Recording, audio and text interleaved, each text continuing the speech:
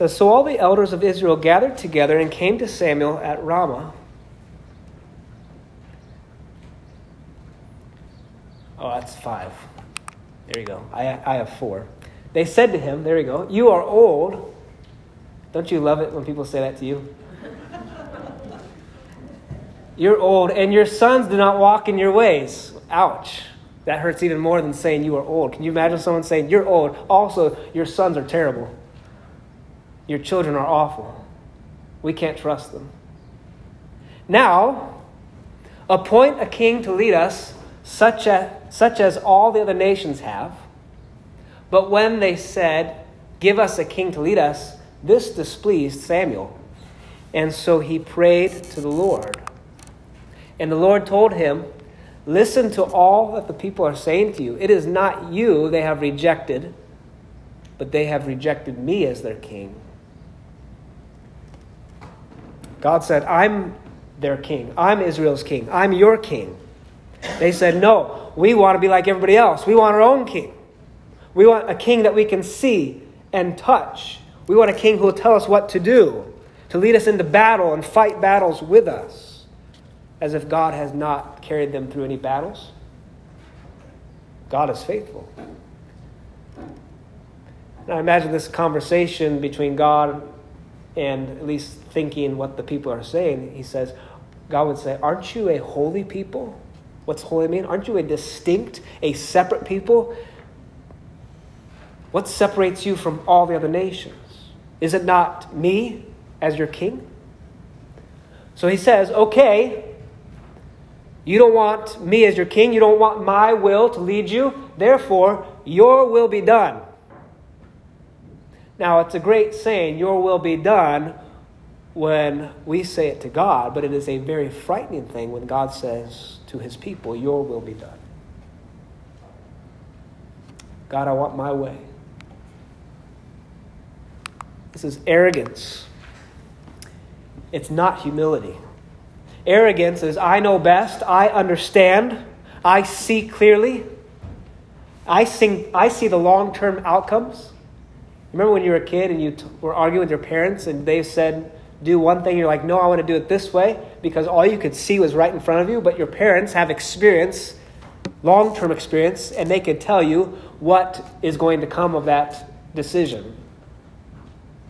And every parent's shaking their head, yep. I can see the long-term outcomes. No, you can't. I know what's best in this life because of what my culture is telling me, what people around me are telling me. No, you don't. You can't see long-term. It takes a very humble person to say, I don't see as you see, God. Humility isn't, no, I don't know anything. But humility is, Lord, you know best. Lord, you understand. Like Isaiah 40 says, your understanding no one can fathom.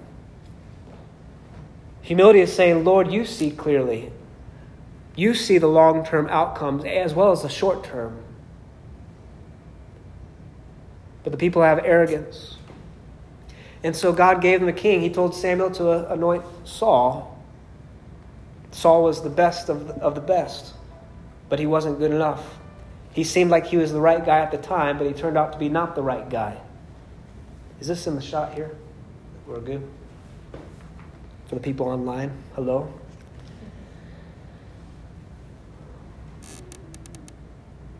And after Saul, we had David, and then after David, we had some good kings and some bad kings. Most of them were bad kings, but even the best king, which was David, was not the king that Israel needed.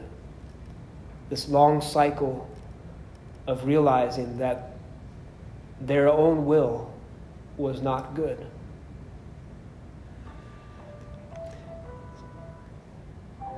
In Genesis chapter 3, I'm going to come and tie that up later.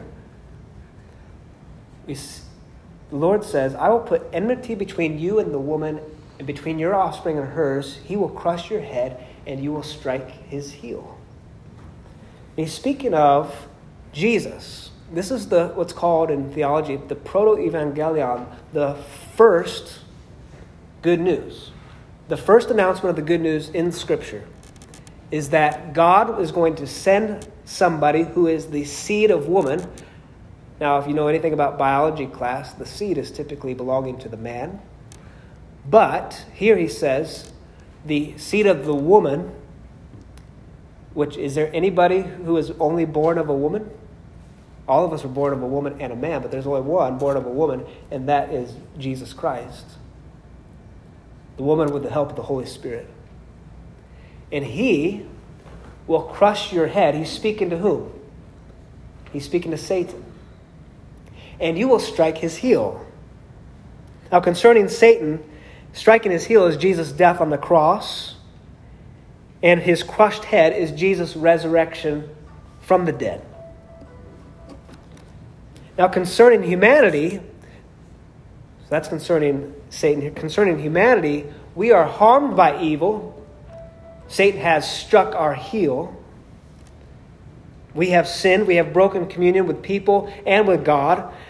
But we have also crushed his head. Now, have we ourselves done it? No, but one who is representing humanity, one who took on human flesh, has done it. And he's victorious over him, the evil one. He's the victorious strength of the seed of the woman. Jesus is the strong man that we need. He's the perfect human sent by the Father. He is the one who does the will of the Father. And we never crowned him as king, but instead we murdered him on a cross. Now I'll take you to the third passage. There's the image of Jesus' heel crushing the head of the serpent. In Mark chapter 3, Jesus entered a house, and again the crowd gathered so that he and his disciples were not even able to eat. Now, many of us have not had houses like that since the pandemic, but you can remember a time where you were around so many people, crowded in a space, and you probably were loving every minute of it. So Jesus is crowded in a space. People want to hear him speak.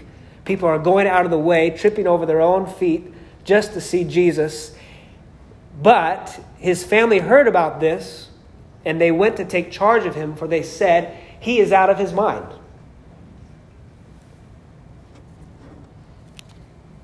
He's out of his mind. Can you believe Jesus' own family said these words about him? Could you imagine if your mom and dad, well, they probably already said this, you're out of your mind. You see short term, I see long term. You're out of your mind. But Jesus himself, you're crazy. You have an issue. And the teachers of the law who came down from Jerusalem said, so they join in, you have an issue. Here's your issue. We're going to diagnose it for you. He's possessed by Beelzebub. By the prince of demons, he's driving out demons. And so Jesus called them and spoke to them in parables. And here's the parable. How can Satan drive out Satan? A house divided cannot stand. Surely his house would crumble. But I tell you, a man cannot enter into a strong man's house and take his goods, can't steal from him, unless he first binds up the strong man. Then he can plunder all the goods. What's Jesus saying here? Are you sure you want to follow this guy? Everyone thinks he's crazy. The religious leaders say he has an evil spirit. Jesus doesn't defend himself. Rather, he tells this story. He's the one who binds up the strong man, and he plunders the goods.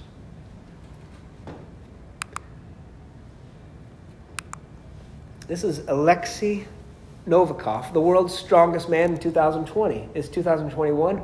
Somebody else has probably beat him out by now. The world's strongest man. Satan is the world's strongest man. And he has entered into a world, and he has caused a rebellion, and he has taken everybody hostage. And he's trying to impose his will upon all the earth, and we need a rescuer.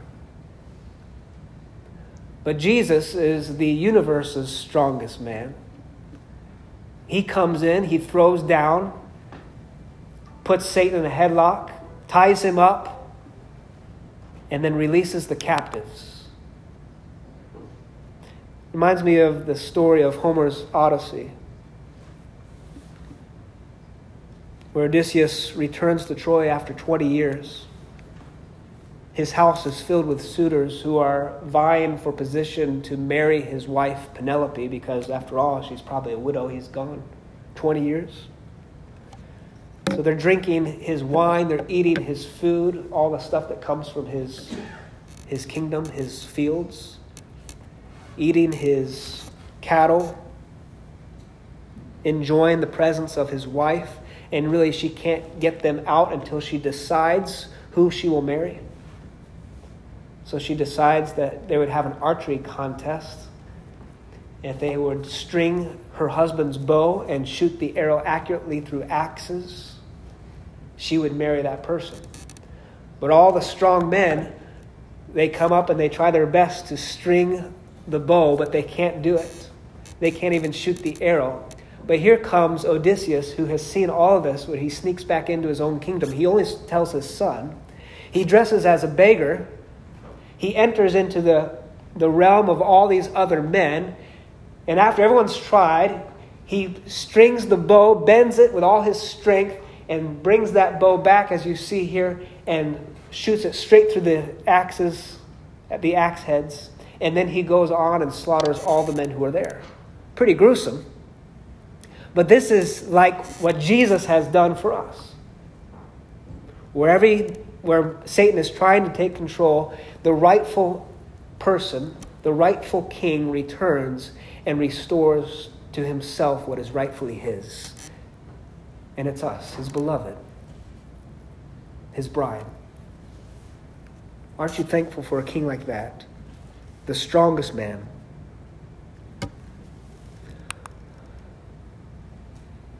Doing God's will is hard.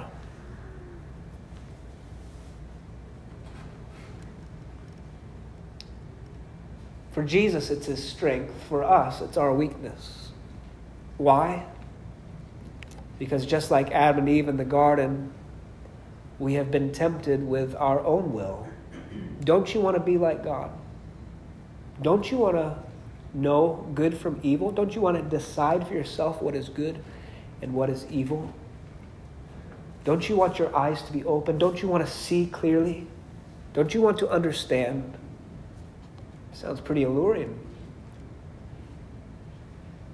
And so we took the place of God ourselves to do our own will. But Jesus came, God himself came not to do his own will, but to do the will of the one who sent him. That's Jesus' strength. That's our weakness. And here's the gospel. When Jesus comes and takes residence in our life, he empowers us to do God's will through his death, resurrection, and indwelling of the Holy Spirit. He doesn't just give the Holy Spirit. Yes, he gives it, but then he lives within us. That's the gospel. And so after he says all these things about the story of the strong man the man binding up the strong man and taking all his goods, people came in that kind of got through and said, Jesus, we need to see you. You have people outside looking for you.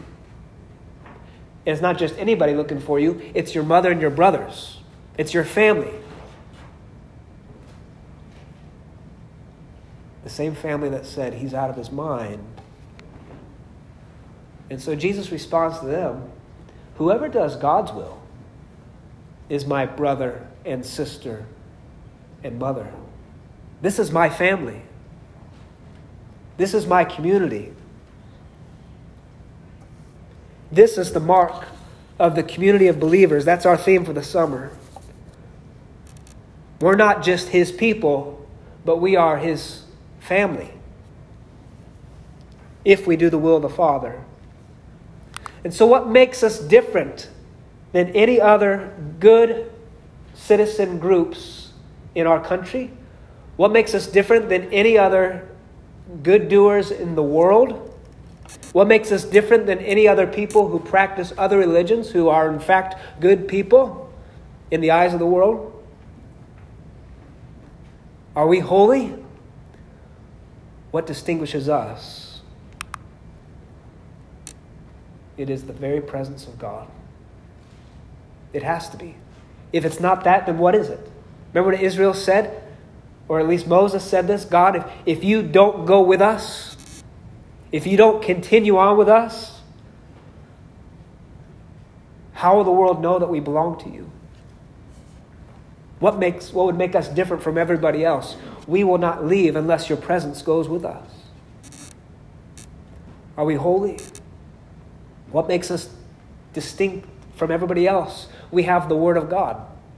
Not just the written Word of God in Scripture, but the Word of God in human flesh. The full revelation of God in Christ. Are we holy? And if we have these things, yet we do not obey Him, we are like, as James says, a man who looks into the mirror and forgets what he looks like. Are we holy? If we lack these things, presence, word, and obedience, who are we? Who are we?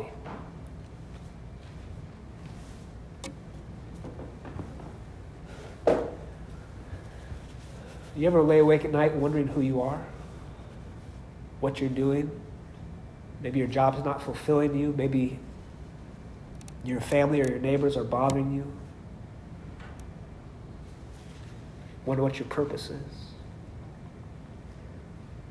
Perhaps you're lacking one of these.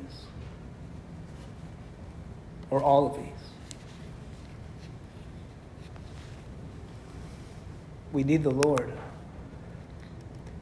And praise God. I don't want to go there yet.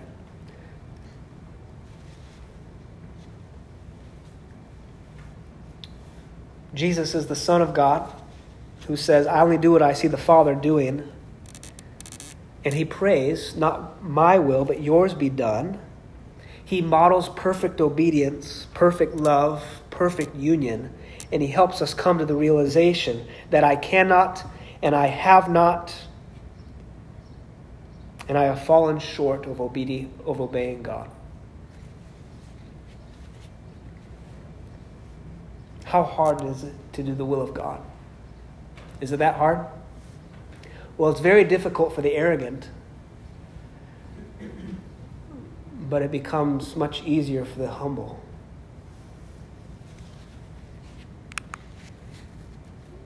And if you haven't already, I pray that there comes a day when you say to the Lord, your will be done. But if that's not your heart's desire, there will come a day when God will say, your will be done. Like Israel demanding a king, and God says, okay, have your king. Okay, have your way. But take heart. Jesus is the strongest man. Jesus is the one who has modeled what it is to do the will of the Father. And the truth is, we can't do the will of the Father without Jesus living in us. And he calls us to repentance.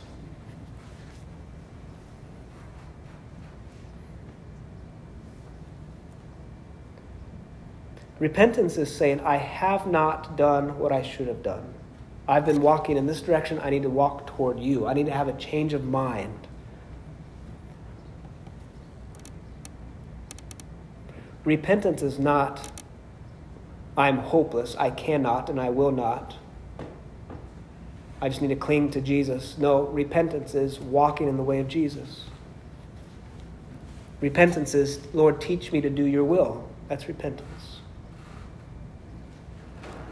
The strongest one teaches us how to pray. When you pray, you say, Our Father who art in heaven, holy is your name. That puts us in the right position. You are the great, holy one.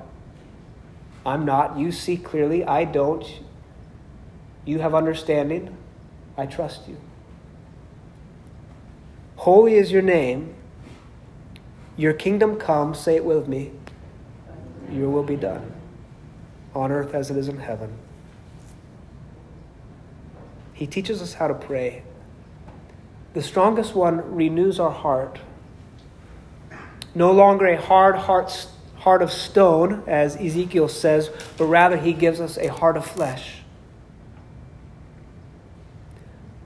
Not like Pharaoh, who had a hard heart and wouldn't listen to the word of the Lord through Moses, but rather like David, who, when found out, when exposed, when convicted of his sin, he fell on his knees and he prayed, "Create in me a clean heart, O God." He was imperfect, yet he modeled repentance. And the good news is that Jesus can soften the hardest of hearts, and he gives the Holy Spirit, which is like oil on dry skin. He's like water on parched land. He renews our hearts. And the strongest one, lastly, he, praise God, resurrects us from the dead. Paul says, you were once dead, but now because of Christ, you're alive. Someday you're going to be buried. They're going to throw dirt in your face and go back to the church and eat potato salad, as Tony Campolo says. But someday Christ will call you out of that grave and give you a new heavenly body which will never see decay. You look forward to that day.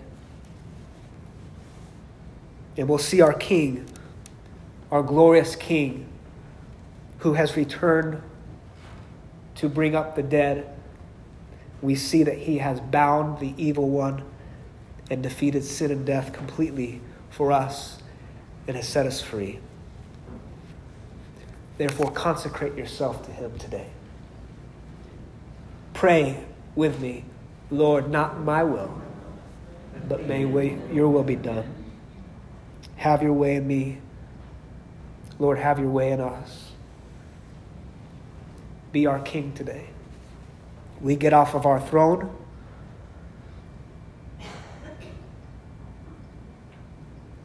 We present ourselves to you as a living sacrifice, holy and pleasing to God. We love you, Lord. We bless your name. And all God's people said, amen.